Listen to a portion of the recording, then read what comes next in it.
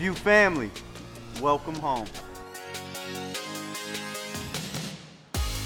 The View is a place of real and imperfect people coming together to worship the real and perfect God. We believe that Jesus Christ is the way, the truth, and the life, and our mission is to make His name known in the city of Memphis. No matter what you've been through, no matter where you've come from, you belong here. Here at The View, we are training up believers to be bold enough to use their voice for the gospel. Since Christ died for the sins of the world, since He gave up His life for us, we're called to give up our lives for Him. In other words, it's not about me anymore. This semester, we're going to talk about love, a word that's thrown around so casually. But what does true sacrificial love look like? How do we live in it, and how do we show it to others? We need to look to the one who sacrificed His life for us. This is real love.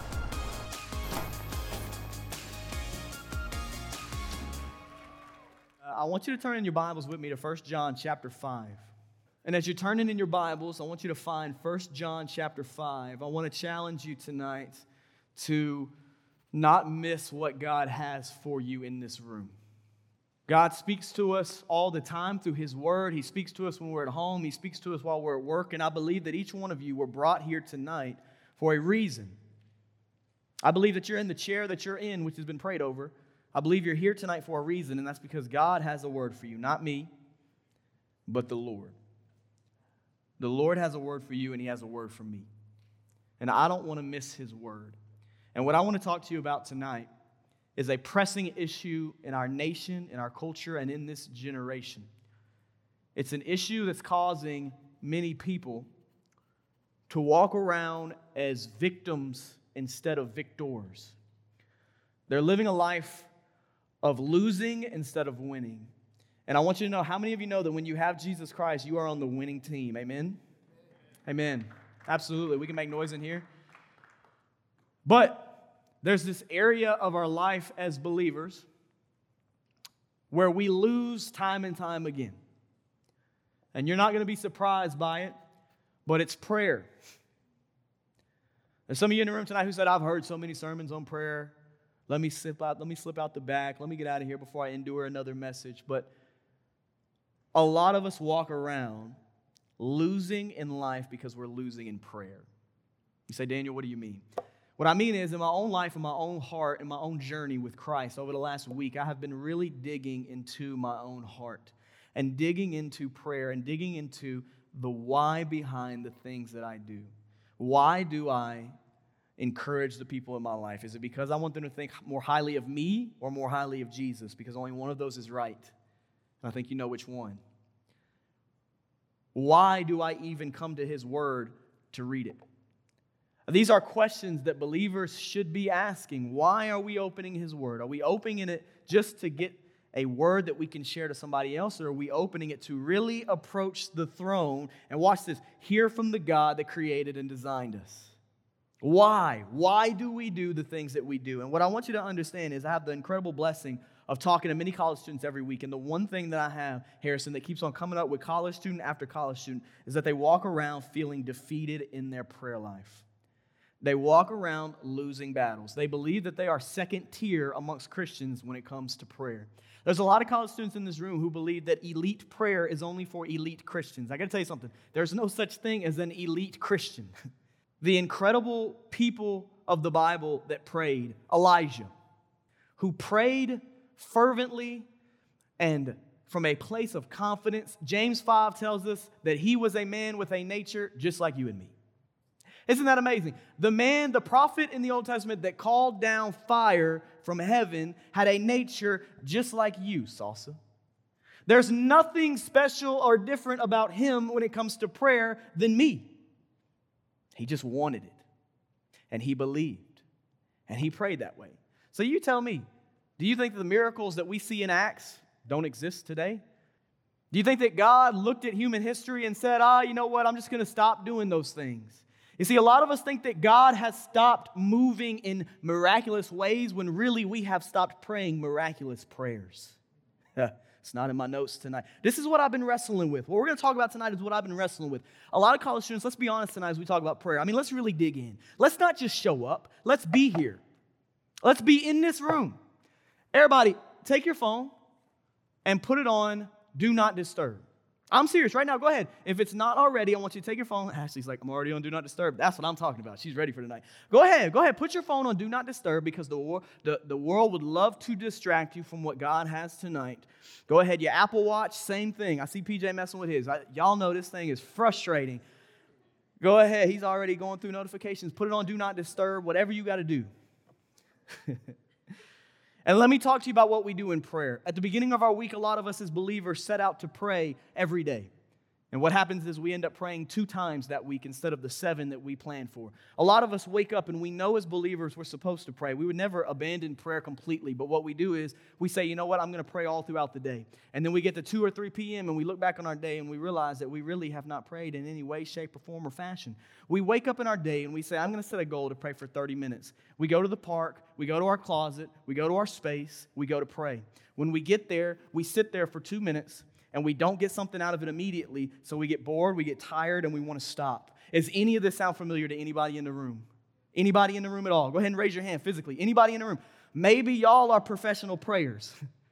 Maybe y'all got this thing figured out. I don't. I'm a pastor. I'm ordained. I don't have prayer all figured out, but I want to. I want to. And how many times do we say, Avery, that I'm going to pray for 30 minutes, and we get in there, and after 5 minutes, we're ready to hit the door and get out? Let me ask you something. Have you ever set out to pray and you said, you know what, I'm really going to focus on God? And you get in that moment and you start praying, and 5 minutes later you realize that you haven't actually been talking to God, you've just been worrying and thinking about the world. That's losing in prayer. That's not winning in prayer. It's losing. And as I looked at my own heart, I realized that I set these goals, I fail in these goals because I'm not actually praying the way that Scripture has commanded and even illustrated for me to pray. You see, there's a lot of Christians in the room who are just settling for a prayer life of losing. I wrote this down, and I want you to walk away with this. I want you to get this. We go into prayer, and instead of walking away, watch this. This is so true. Instead of walking away with a face that is shining because we've been in the presence of the Lord, we walk away with a face that is full of shame. We walk away with a face full of, why can't I pray like other people pray? Why can't I truly focus in on God? Why am I only making demands and commands of God instead of allowing God's commands to shape and change me? Why? I believe there's a different way. And in my own heart as a pastor, I've been searching the Scriptures to understand 1 John 5 tonight, and I want you to walk away with what we're going to talk about tonight. And I have not even began to hint on the even idea of the prayers we pray and then don't get an answer to, and then we get discouraged and we stop praying those prayers. That is the danger of the iPhone. Every single one of us has access to the World Wide Web. We have access to any human being we want. If I want to call Paul, I can call Paul in a minute and get the answer to any question. I can get the affirmation I'm looking for as a person like that. Is that how prayer works? One person laughed. No, we sit down in prayer. We pray these prayers. We say, God, give me a godly spouse. And when we walk out of our prayer closet and he or she is not standing there, we believe prayer doesn't work.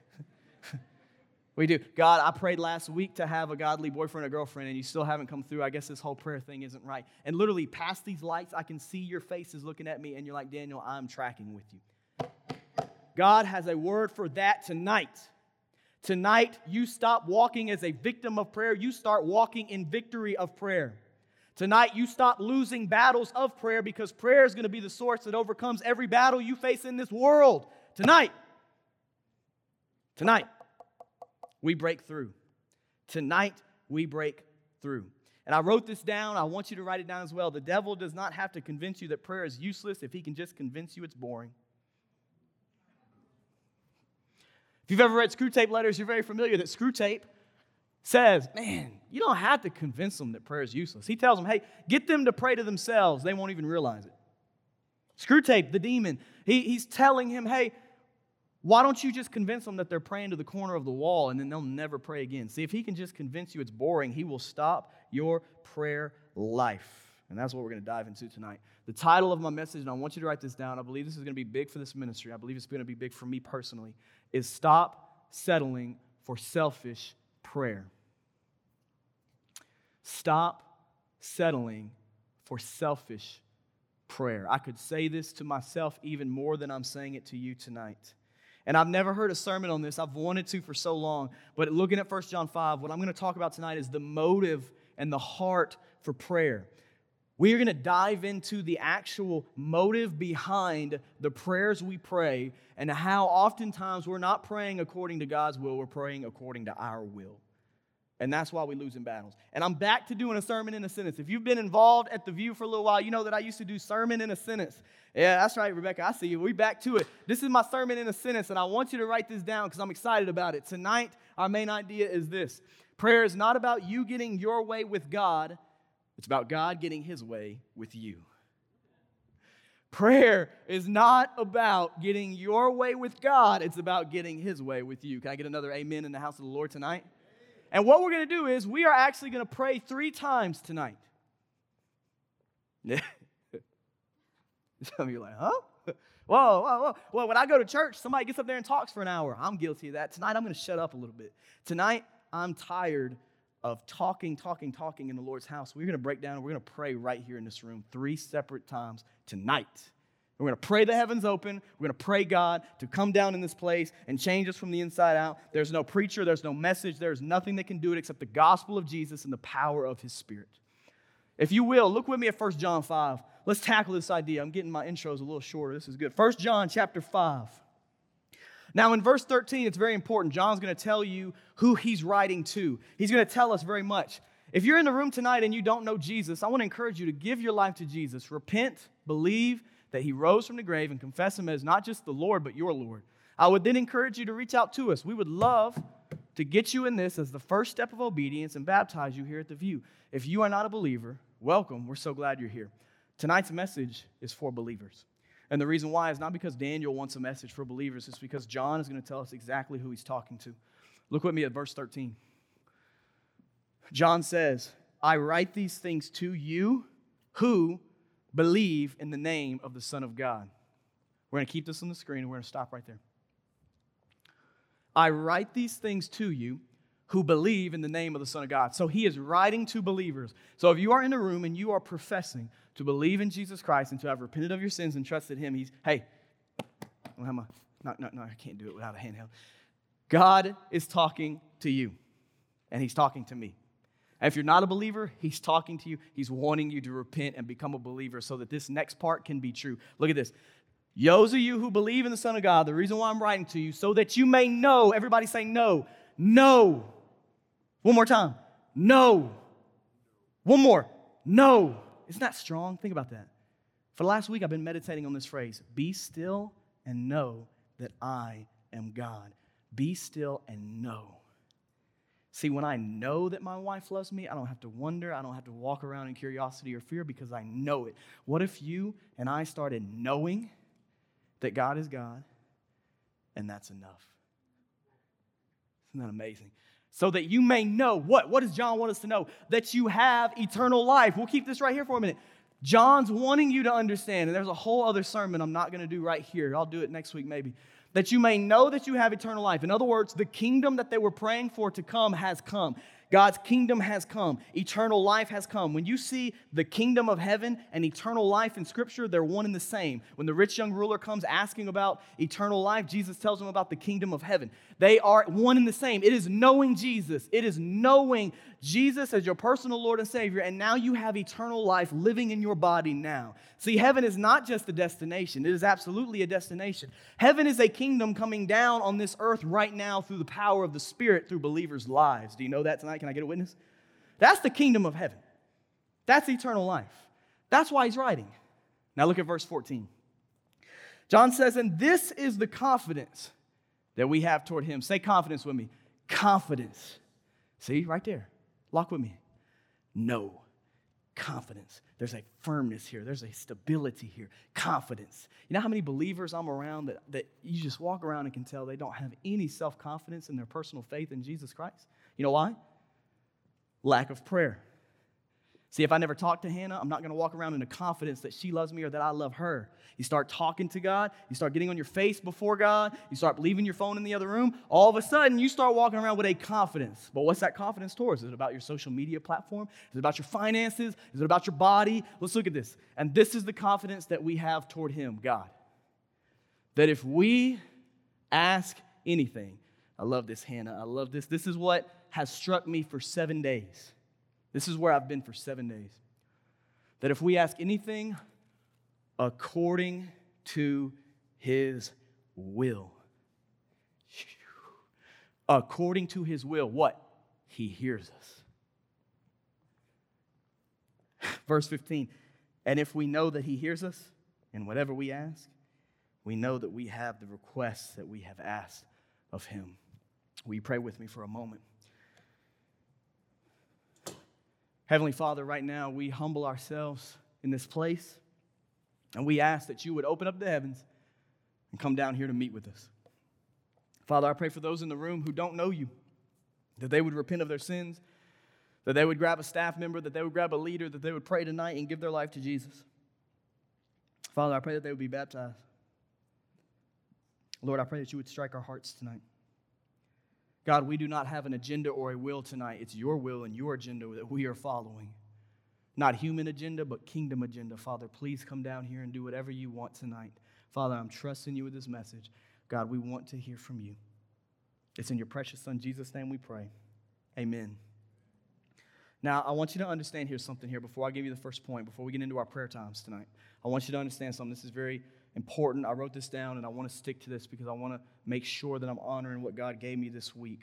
He is talking about right here, underline in your Bible, that you may know.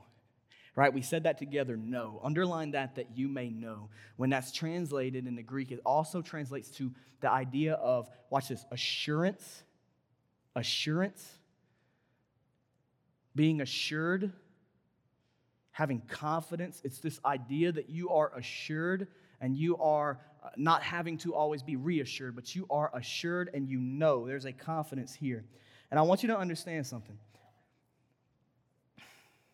I wrote this question. I asked a college student this. I said, how do you know that you are walking closely with God? One of the things that you see in Scripture, how you know, and this is so good, how you know that you're walking closely with God is this. You're growing more secure in your faith.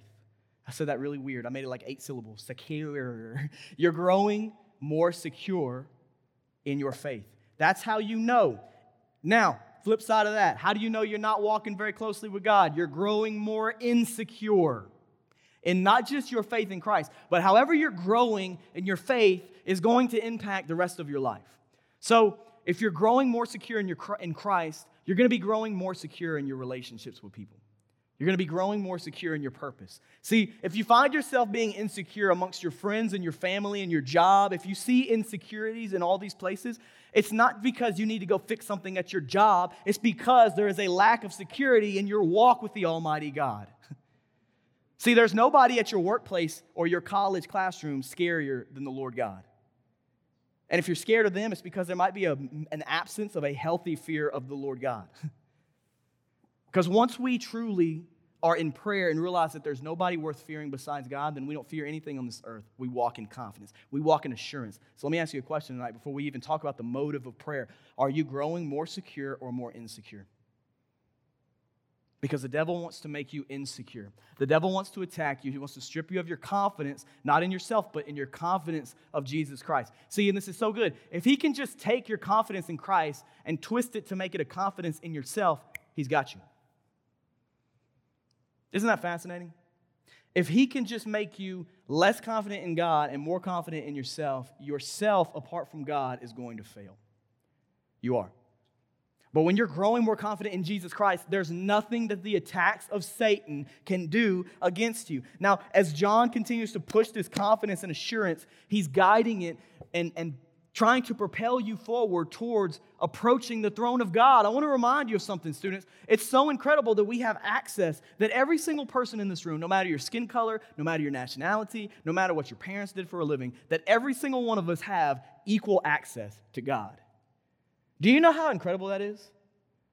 Do you know, and I wrote some of these things down, that in the Old Testament, they didn't have access to God like that. There was a separation between the holy place and the Holy of Holies, and then the common folk. And then for us, Gentiles, there was a whole other separate partition that wouldn't let us in where the Jewish nation was. There was not an equal access to be had in the Old Testament. But now, because of the glory of Jesus Christ, not counting equality with God as something to be exploited, but taking on the form of a servant and coming down in the form of flesh, dying on the cross for the sins of the world, paying your debt and paying my debt, and Him coming down and being that sacrifice. Now, no matter your skin color, no matter how much money you make, no matter what you do for a living, no matter if your parents are divorced or it's a great marriage, no matter all the things that you've done in your life, if you are willing to repent and trust Jesus, every person in this room has equal access to God. Can I point something out to you? There was a time in America that not everybody had equal access to the same water fountain because of their skin color. You don't like that? It's history. It's true. It's true. How in the world can I come up here and preach and not address some of these things? There's a time. Think about the glory that we have had equal access to God Almighty. And even in our own nation, just a few years ago, if you were a person that was not white, you did not have equal access to some of the things that white folk had. Think about how much humans have divided, how much we have put up barriers in our lives. There's places that the rich in our nation have equal access to that us common folk, us middle class, don't have access to, that we don't even know about. Humans are so divided, and there is not, in history, there has been this continuation of not equal access to things based on skin color, based on gender, based on what you do for a living, based on your money. There has not been this equal access. Then you come to God the Father, and you look at Jesus Christ coming down on the cross, and now because of His shed blood, He has made it to where we all have equal access to be able to approach the throne with confidence and pray. Is that not amazing? Is that not amazing? This ain't in my sermon, but I'll tell you one of the things. Why it's so easy to fall into racism is because it's one of the clearest and quickest way to divide ourselves. See, I don't have to say a word to PJ to know that he's a different skin color than I am. I don't have to get to know him. I don't have to know his interests. I don't have to know his income. But what I can do is I can look at him and see that we are different skin colors. And immediately, that's the quickest way for me to be able to divide myself with Him. Humans have made a way to found the quickest way to divide ourselves. That's not for tonight. You didn't ask for it, but I gave it to you anyway. So take it for whatever you want with it. But there it is. We are going to talk more about, as the Spirit prompts, racial reconciliation in this ministry and what it looks like to truly approach God in prayer in a way that will heal our brokenness and our division. Because there's nothing in this country, there's no politician, there's no president, there's no policy, nothing that's going to fix the division we see in America besides the anointing of the power of the Spirit of God. If the church, if we don't talk about it, who will? Equal access. Now, number one, I want you to write this down. Let's talk about the wrong motive for prayer. Let's get the bad out of the way. Let's get the ugly out of the way. Let's talk about the wrong motive for prayer. Because John's saying that there's a confidence you can have. You can be assured when you approach the throne to pray according to His will. Now, all week long I've been dwelling on what this means, and I want you to join with me looking at the screen here at John chapter 14. These are such incredible verses from Jesus. John chapter 14, verses 13 and 14. Jesus says, "Whatever you ask in my name, this I will do, that the Father may be glorified in the Son. If you ask me anything in my name, I will do it." What I said a moment ago is that when it comes to the wrong motive for prayer, watch this, this is so important. We approach God in a way where we already have our will made up. And we don't go into prayer for God to impress upon us His will. We go into prayer to impress upon God our will. I wrote this down. I said that we treat prayer as a time to push our agenda onto God, when really prayer is a time for us to submit ourselves to God's agenda. And the heart of it is pride. It's arrogance. It's because, hey, I'm a pastor and I want to go into prayer and I know how things should be and I know how things should go. I know how things should run. So I'm going to go into prayer already with my preconceived notions as to how I think this should be done. And the whole time in prayer, when you go into it with your will instead of accepting God's will, you miss the reason why God even has you there.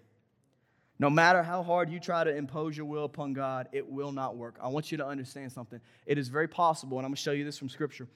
It's very possible to pray the right thing, but with the wrong heart.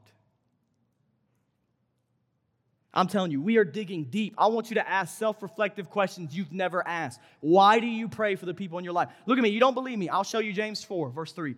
He says, you ask and do not receive because you ask wrongly, to spend it on your passions. I want to encourage you to write that verse down. You ask and do not receive because you ask wrongly, to spend it on your passions. In other words, the right words fall short when produced from the wrong heart. The right words fall short when produced from the wrong heart. You see, God does not want you to just come to prayer and babble on the right words. He wants you to come to prayer, and if it's silence, but your heart's in the right place, that's winning prayer. Can you imagine? Think about that for a moment. That if you didn't say a word, you just came to God and you just sat there with the right heart, a humble heart, desiring to truly just know God and nothing else. That is a more honorable prayer to the Lord than us going and praying for all these things that are based on our will and not God's will. And silence is something that we are so not comfortable with as a generation. I'll give you an example of praying right things from the wrong heart. It's an illustration that falls apart. It's not perfect, but I'll give it to you. My grandfather was one of my best friends. Some of you have grandparents. Some of you probably love your grandparents. My grandpa, his name was Sidney, and he graduated from the University of Texas. He was a Longhorn. Anybody Longhorn fans in here? We got one on the front row, Salsa. Paul says he's a Michigan fan. Salsa rides a bandwagon. And my grandfather, we know bandwagon fans. My grandfather graduated from watch this. He double majored in math and Russian. Some of you guys are saying, Daniel, you have that in your genes? You have that in your blood? I guess I don't. I've never tapped into any kind of math or Russian in my life, so I don't know where he got it from because I don't have it. It was not passed down to me. He double majored in math and Russian, and he was one of my best friends. We would go comic book shopping together. We would spend time together. I was 10 years old at the height of our relationship, and we loved each other. He loved me. He showed me what it meant to really have a bond with somebody. It's one of the first bonds I ever learned in my life. That's why I love spending time with the people in my life that I love. That's why I love spending time with Hannah. That's why I love spending time with Dakota and Jacob and Jasmine. That's why I love spending time with you guys, because I love having bonds with people that go past the surface level. We live in a generation that is so easy just staying surface level in our friendships and never breaking into Scripture, never breaking past the surface. It's off. I got to get back on track. My grandfather, when I was 10 years old, he was a runner. Ellie. He would run all the time. And he went up to Freeman Park in Bartlett to train. He was going to get back into shape. He got out of shape or whatever. And as he was running at the park, he had a heart attack. And he passed away. They said he was gone before he hit the ground. And at 10 years old, it affected me in a large way. You know, trauma, death, loss, whatever it is, it affects you, it changes you. And for me, I was changed by this. I remember telling my Aunt Connie, she may be watching the live stream. I told my Aunt Connie one time, I was just 10 years old, and I heard an ambulance sirens going by. And at 10 years old, I looked at my Aunt Connie, and I said, somebody's life is changing today. Because now I had associated the sound of sirens with losing my grandpa. And I knew that somebody else might be going through that. And as I was learning how to grieve, as I was learning how to accept this loss in my life, which we all will experience, we all have parents and grandparents and loved ones. As I was learning how to grieve this, I was talking to my dad at 10 years old, and I said something, and he, as a great dad, he caught it. And I know he's watching tonight. He caught this in me, and he stopped it. I was crying, I was grieving, I was mourning, and I looked at my dad. I said, Dad, what am I going to do? And he said, what do you mean? Now, my papa had come to lunch with me every single Friday at Bartlett Elementary. He would bring me McDonald's. He would bring straws. We would stack the straws up as high as we could. We made all the teachers mad. They hated it. They hated seeing my grandfather come in because they knew we were going to have some fun. My grandfather didn't mind riling up in the cafeteria a little bit. Amen. You can have some fun in school, right? Amen. Just not too much fun. And I was so torn up. I looked at my dad, and I was in tears. And I said, Dad, who's going to bring me McDonald's on Friday anymore? And my dad caught it, and he said, hey, I want to tell you something. Do not just miss your grandfather because of what he did for you. Miss him for who he was. I want to ask you a question. We know that when the Father has you, he has you, and nothing will take you away from the Father. But I want to ask you a hypothetical question. I want you to think about it. If God was taken away from you, if Jesus was taken away from you, Would you miss him for who he is or just what he's done for you? Would you miss him for his presence, or would you just mourn over the blessings? I can't answer that question for you, but seriously, if God was taken away, would you be broken over not having his presence, or would you be broken over not having the blessings he could bring you? See, for me, it was Friday lunch. What is it for you? See, God does not just want us to be believers who go to prayer so that we can be blessed. He wants us to be believers, Fernando, who realize that the greatest blessing he'll ever give us is his absolute presence amongst us. And see, that's why we lose in prayer, because we go to it as to what we can get instead of going to it to realize that God is God. And if he doesn't do anything else for us, he's already done far too much for us. He has already done far too much for us. I've been so moved by the Lord lately that I've been checking my heart on every prayer request. I've been checking my heart on every single prayer request. I don't tell you that, like, look at Daniel. No, I'm checking my heart on every prayer request because I realize most of my prayer requests are not coming from the right heart. Here are some of the examples. If we are praying for revival here at The View so that we can get even just a little bit of credit, God's not going to honor that prayer. If you're praying to lead someone to Christ so that you can go and brag about the fact that you did it to your friends, that is not an honorable prayer to the Lord. Our motive is off. That's James 4:3. Another one I said that if you're praying for your ministry to thrive and there's any selfishness that is attached to your name that you're okay with and you're not willing to repent of, that's not a prayer that God is going to honor. We have to realize that oftentimes we pray for our friends. We pray for our friends. But we're not really praying for them to love and know God more. We're really praying for them to love and know us more. That's one thing I realized in my prayer life, how often I'm willing to pray for people if I get something out of it. How willing I'm willing to pray for the people in my life as long as I'm willing to reap the benefits of their friendship to me. Would you still pray for your friends if you were not blessed by it at all? If you received nothing from the people you pray for, would you keep praying for them? Now, that's a hard question to ask because God desires our motive to be right. Now, what I want to do in here right now, I want to enter into our first prayer time. I want to create a space where I can shut up and where we can truly pray before the Lord. And this is what I want you to do. In this moment, right where you are, I just want you to close your eyes. You can keep your Bible on your laps. You don't have to move around. You don't have to readjust everything. Just close your eyes right where you are. And let's just stop mid-sermon for a moment and think about what we just talked about. How easy is it to hear a message, to hear a point, and to say, okay, that was good or whatever. I learned something from that, and then not apply it. Let's apply that right now. Let's apply that right now. God said that his house will be a house of prayer. Why do we not pray more at The View? Right here where you are in your chair, I want you, in this first prayer time, you're going to be tempted to let your mind wander. Right now, you're going to be tempted to be distracted by your phone, by your worries, and by your stress and your anxiety. That's the temptation that Satan's putting on you. And every single time that your mind drifts to one of those, he's going to tempt you to be discouraged. Don't be discouraged. If your mind wanders from the Lord 100 times, that's 100 times you get to return your mind back to the Lord. I learned that last week from a pastor in Nashville. Right now in this moment, I want you to take your mind and just center it on the fact that God is here with you. Just stop for a moment and just think about the fact that the God of creation is right here with you. Now, all those things that Satan keeps directing your mind towards, all those things that your flesh wants to worry and think about, in your mind, move them to the side and say, they are not going to come in front of God. God has my mind right now. I want you to just pray right now, and I want you to just tell God that you want to hear from him in this moment. Some of you, I know a lot of you came in here tonight and you want to hear from God. Tell God to speak to your heart right now.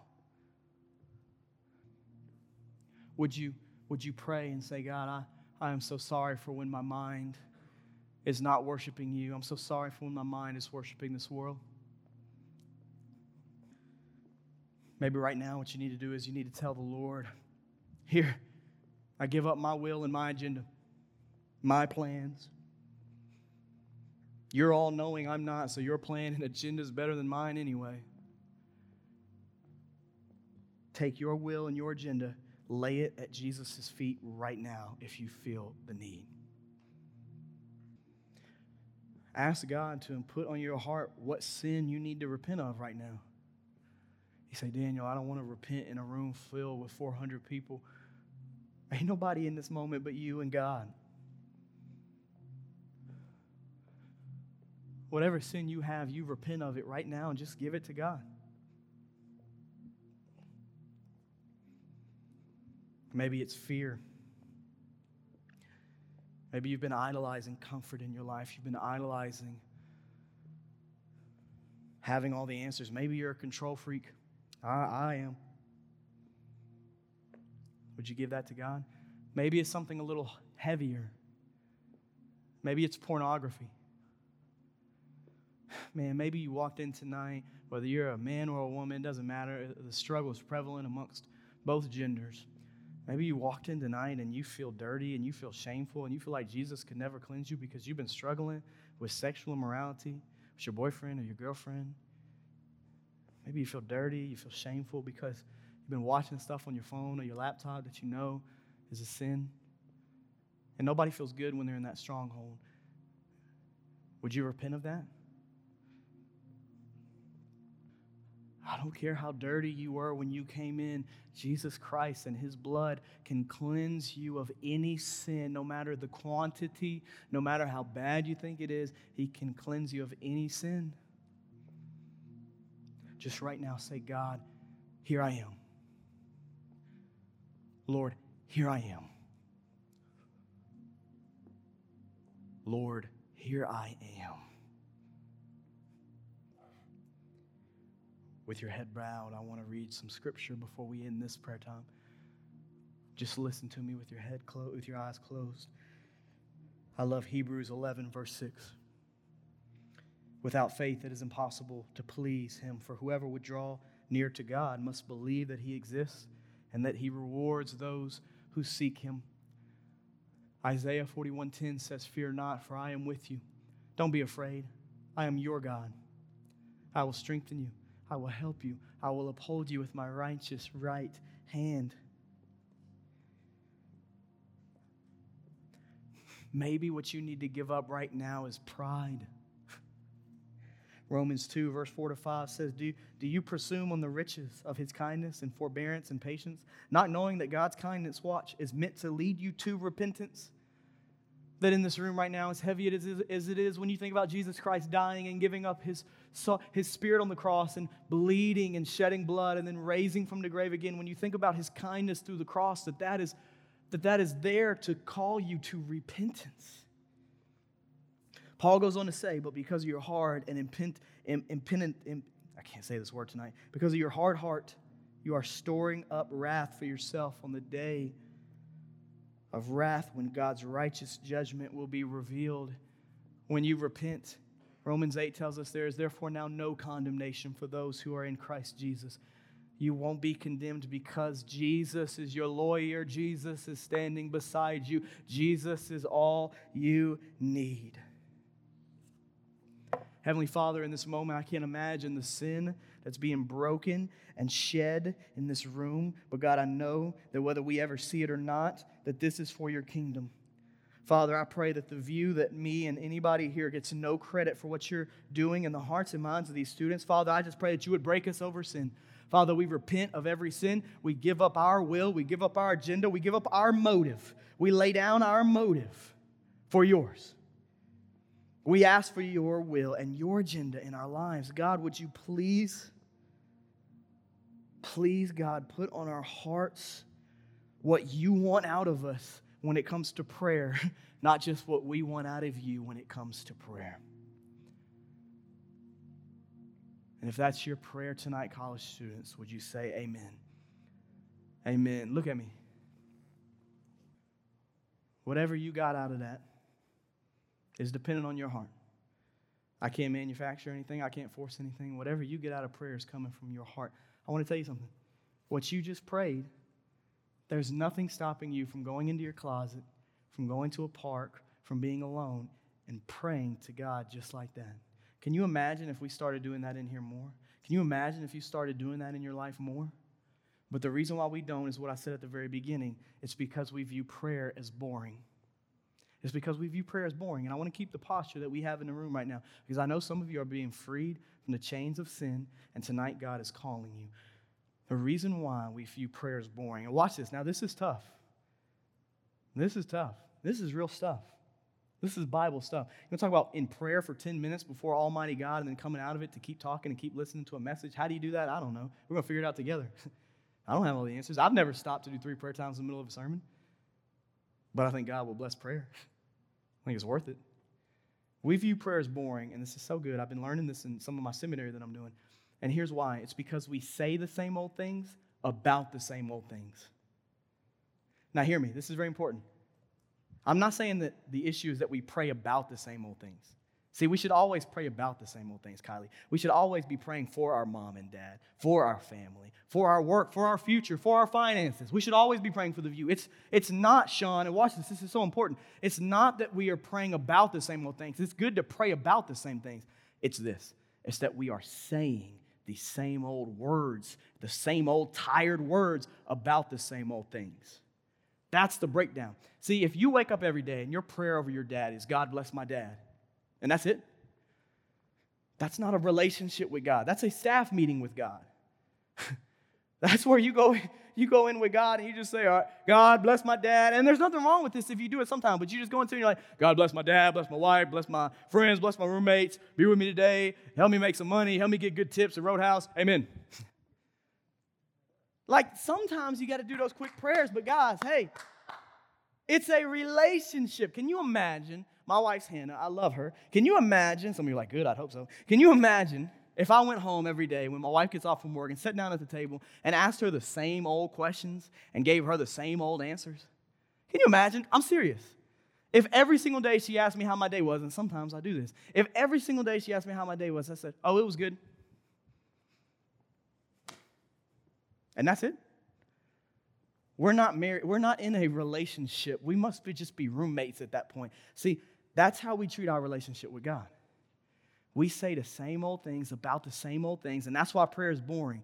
Here's what's amazing. You want to know the fix to this? Watch. It's so incredible because it's not some ABC formula. It's not some alliterated thing. This is how you stop viewing prayer as boring. Watch this. It's incredible. You're going to say, oh my goodness, so clever. It's not.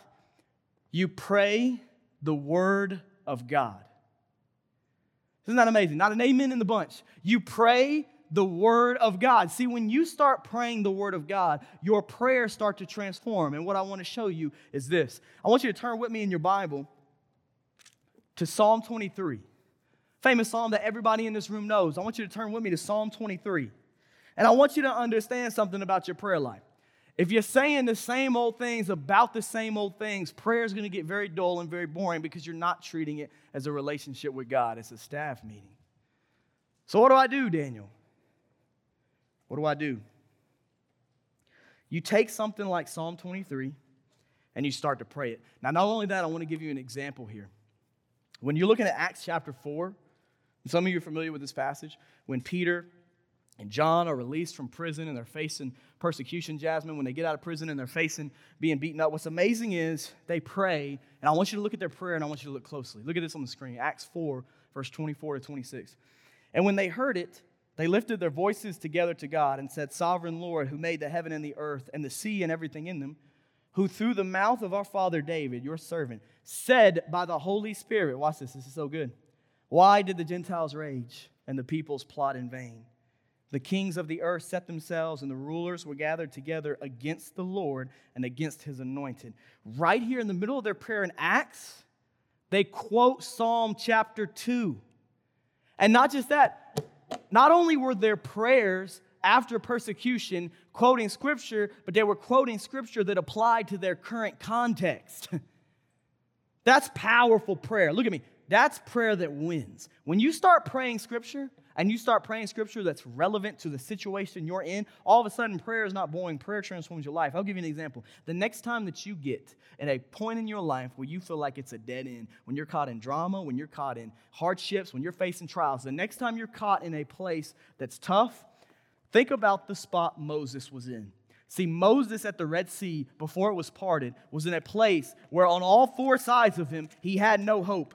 To the left of him, or whatever direction, it was Pi-Hahiroth, which was a rocky range of land. They couldn't go anywhere. In front of him is the Red Sea. The other side are forts and garrisons, and then the Egyptians are chasing right behind him, Harmony. They're trying to kill him. He's in a situation that he can't do anything about, which is where God often leads us. He puts us in situations we can't do anything about, so we don't rely on ourselves, we rely on Him. Next time you get there, instead of just thinking, yeah, this is like Moses, what if you actually go to the words of Moses in chapter 14, verses 13? This won't be on the screen. Look what Moses says to the people. He says, "Fear not, stand firm and see the salvation of the Lord, which He will work for you today. For the Egyptians who you see today, you shall never see again. The Lord will fight for you, and you have only to be silent." Let me ask you something. What if you took that and started praying it right then in that spot, Grace? I'll tell you what would happen. The Lord will transform your life. You know why we can't pray Scripture? Because we don't have Scripture stored up. See, it's hard to pray something you don't know. I could tell you to pray for my family right now. You can't pray for them by name because you probably don't know their names. See, we're going to have a hard time praying Scripture if we don't know Scripture. They prayed Scripture specifically to their situation. Now, this is amazing. I want to give you one more. Jesus says this in John 15, verses 7 to 8. He says, "If you abide in me and my words abide in you, ask whatever you wish, and it will be done for you." Once again, saying His will. "By this my Father is glorified, that you bear much fruit and so prove to be my disciples." Now, you're at Psalm 23. This is what I want to do right now. This is our second prayer time. Right now, you just repented. You gave God everything you had. You said, "My agenda's done, God. It's your agenda." Now, in this room together, 400 college students. Let's take Psalm 23 and let's make this our prayer tonight. Let's pray this scripture right here in our chair. Look at Psalm 23 with me. The first line says, "The Lord is my shepherd, I shall not want." Right where you're sitting, what would it look like for you to pray instead of just, "God bless me today"? What if you prayed, "Lord, be my shepherd. Help me to not want"? Right there where you are, just looking at the scripture, pray that right now. "Lord, you are my shepherd. Help me to not want." Just verse 1. "Lord, you are my shepherd." What's amazing about shepherds is they care about their sheep. "Lord, you are my shepherd. You care for me. You know me. Lord, I ask that you would shepherd me tonight." Now think about anybody in your life, your mom, your dad, your parents. How about instead of just praying, "God bless them," or just making mention of their name, which isn't wrong, pray that God would be their shepherd. "Lord, I thank you for my brother Salsa. I pray that you would shepherd him today. Lord, I pray in the same way that you help me to know you love and care for me, I pray that you would help my family to know that you love and care for them. Father, be the shepherd to the people in my life that I love. It's a dangerous world, and I pray that you would keep them safe. Verse 2, it keeps going. "He makes me lie down in green pastures. He leads me beside still waters." College students, can I ask you a question? When's the last time you stopped and allowed the Lord to even make you lie down? Have you been going 100 miles an hour? I see heads bobbing. Yes, you've been going 100 miles an hour? Tell God right now, "God, make me lie down." Make that your prayer tonight. "God, make me lie down." You want to lie down right where you are? You can. You want to get on your knees where you can? It doesn't matter. You pray however you want to tonight. Tell the Lord, "Lord, make me lie down." Lord, calm me tonight. Lead me beside still waters. Verse 3, "He restores my soul. He leads me in paths of righteousness for his name's sake." This one's an easy one. "Lord, my soul's tired. And I've been running to the world to restore me. But the world can't restore me. Only you can. Jesus, restore my soul. Lead me in paths of righteousness for your name's sake. God, ask the Lord to put someone on your heart right now to pray for their soul. Right now, college student, ask God to put someone on your heart to pray for their soul, and you get nothing out of it. Verse 4, even though I walk through the valley of the shadow of death, I will fear no evil. Father, take away the spirit of fear and replace it with a spirit of power and love and self-control. Father, I haven't had self-control. I've been given into the pleasures of my flesh. And only you can free me of that. You prepare a table before me in the presence of my enemies. You anoint my head with oil, my cup overflows. That imagery of your head being anointed is to represent a spiritual covering from the attacks of the enemy. Maybe your thought life has been awful. Maybe Satan is winning your mind, and when he wins your mind, he wins the battle over your actions.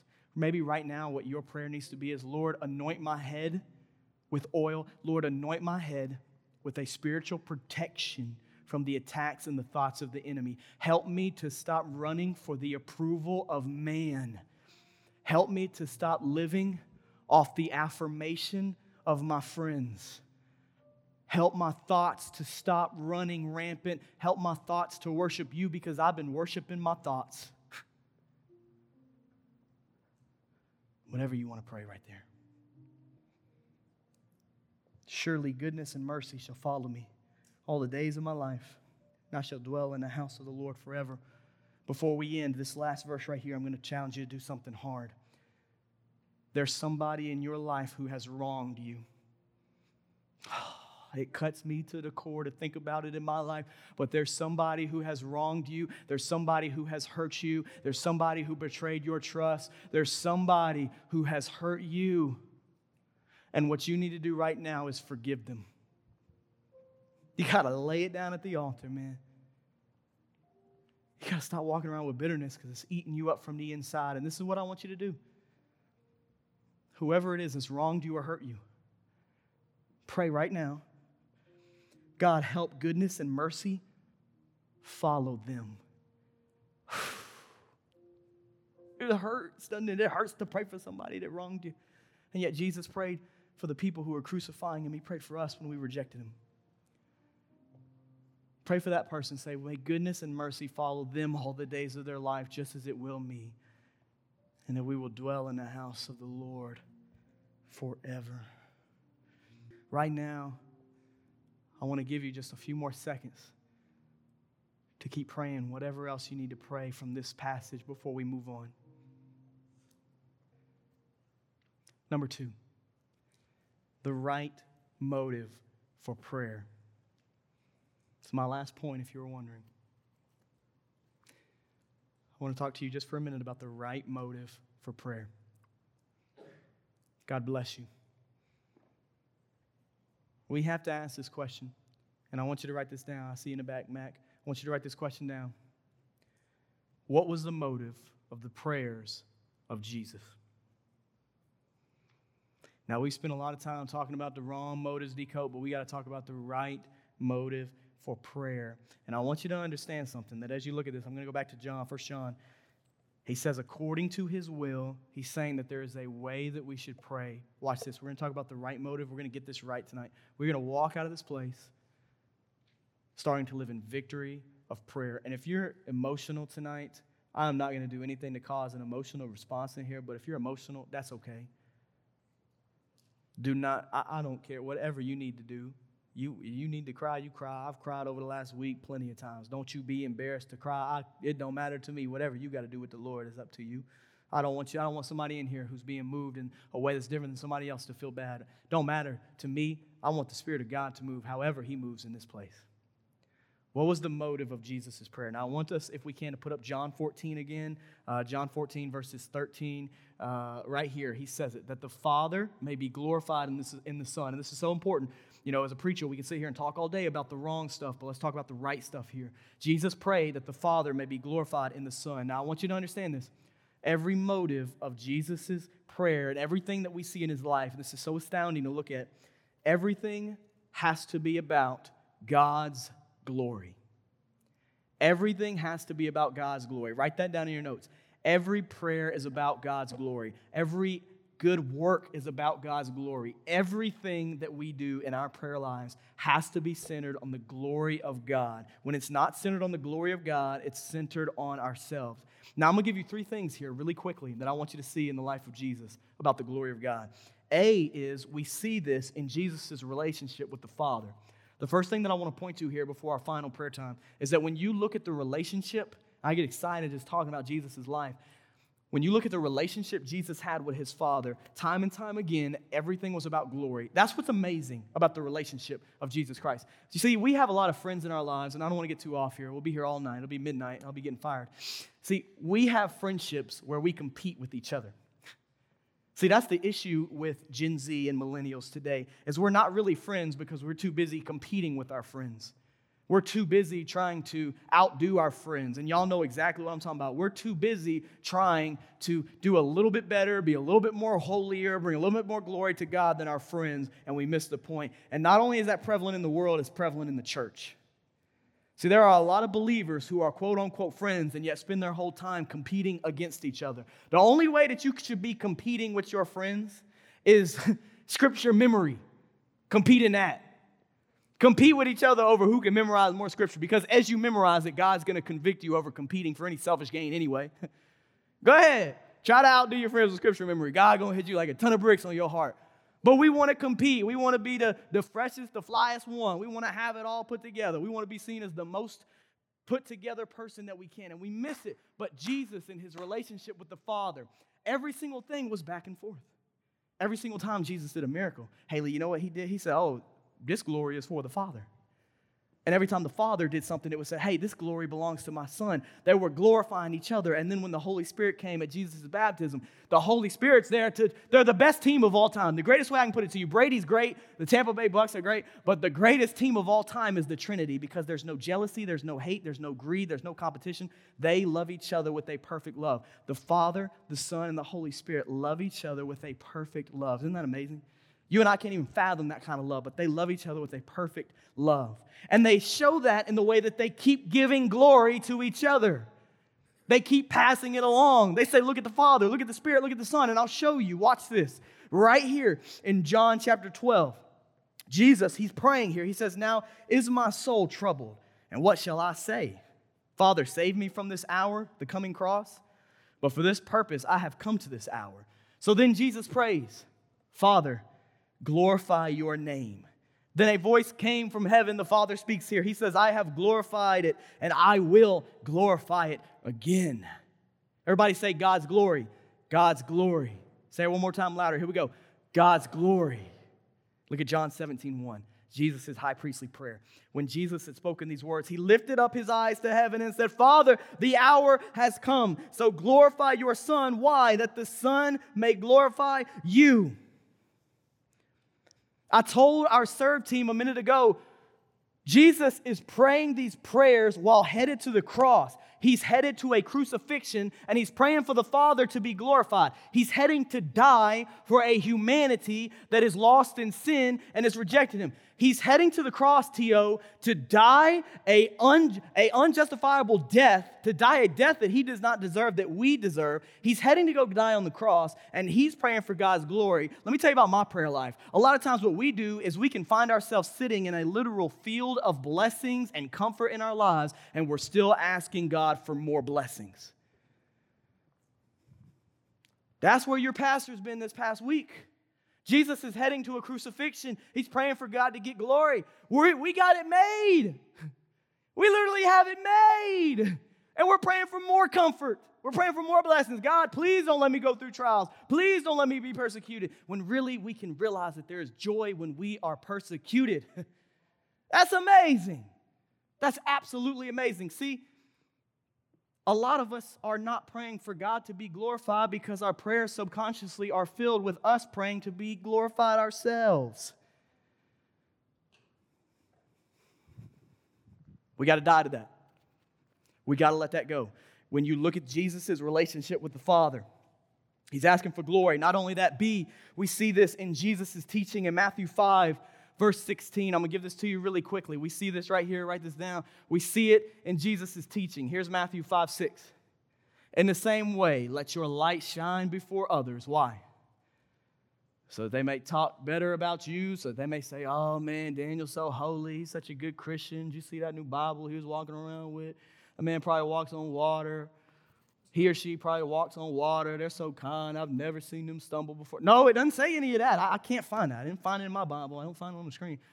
So that they may see your good works, and look at this, give glory to your Father who is in heaven. Not only that, but we see this in the results of Jesus' ministry. We see this in Jesus' teaching, and we see this in the results of his ministry. A lot of us are producing a lot of things right now. We're producing disciples, we're producing groups, we're producing Bible studies, we're producing Zooms, we're producing a whole lot of social media content, we're producing a whole lot. When you look at what Jesus produced, Josh, it was glory for the Father. My question is, what are you and I really producing? You say, Daniel, that's a hard question. I think it's one that needs to be asked. Because when you look at the results of Jesus' ministry in Luke 5, verse 24 to 26, make sure you write these verses down. It says, but that you may know that the Son of Man has authority on earth to forgive sins, he said to the man who was paralyzed, I say to you, rise up, pick up your bed, and go home. Immediately he rose up before them and picked up what he had been lying on and went home glorifying God. And amazement seized them all, and they glorified God and were filled with awe, saying, we have seen extraordinary things. They walked away from Jesus' ministry looking at the fruit that he produced and said, man, we've seen amazing things only God can produce. Let me ask you something. When people come in contact with your ministry and my ministry, when they come in contact with The View, when they come in contact with you, where do they walk away giving glory? Is it to you or is it to God? Because that's where we have to change. Now, what I want to do is, I'm done preaching, I'm done talking. What I want to do is, in our final prayer time, I want to ask you to do something that you may have never done. And if you're not comfortable or if you're not able, that's perfectly fine. This is strictly up for you. But what I would love for us to do in a moment is for us to bow. Say, Daniel, I'm uncomfortable doing that. I know. Why do we bow? What are we bowing to? And I mean, really lock in with me. Don't let me lose you here. We bow not to Bellevue, not to The View, not to any person in this room. We bow to Jesus Christ only.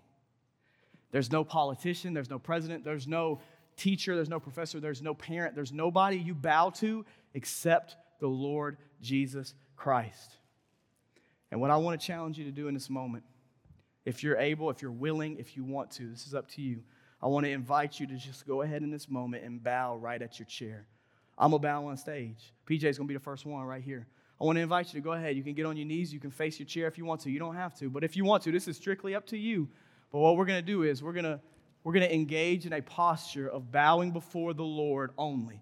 Bowing before Jesus. I'm bowing before the Lord in this moment. And this is something that you can do wherever you are. At home when you wake up in the mornings.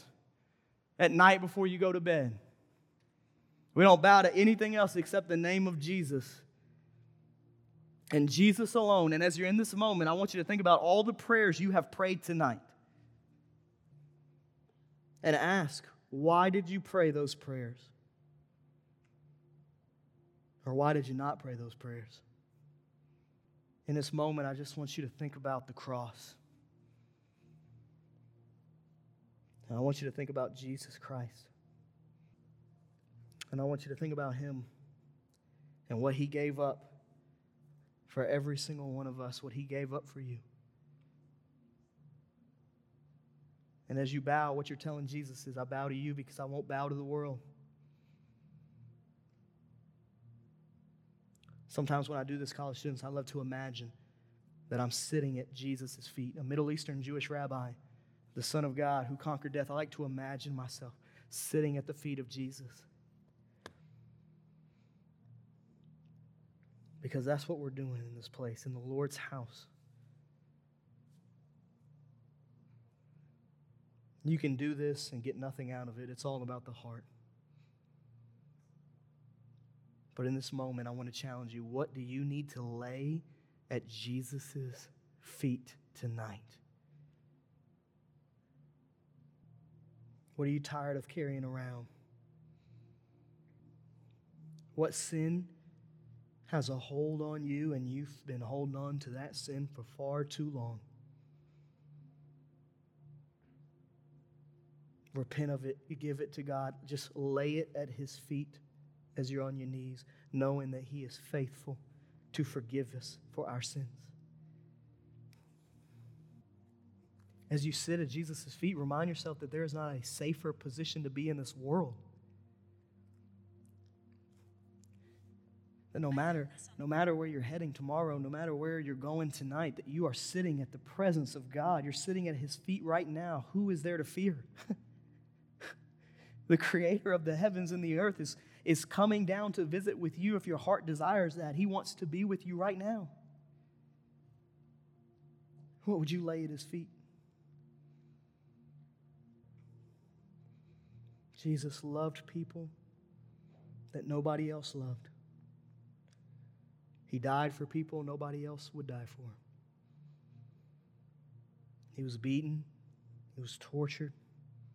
He was rejected because He was born of a virgin and sinless. He was rejected for you. They laid out His hands. They put His feet together. They nailed Him to a cross. And He lifted up His spirit. And 3 days later, He rose from the grave, defeating death. That is the Jesus that you and I get to bow to. Romans 1 tells us to not be ashamed of Jesus Christ and to not be ashamed of the gospel, because He was not ashamed of you and me.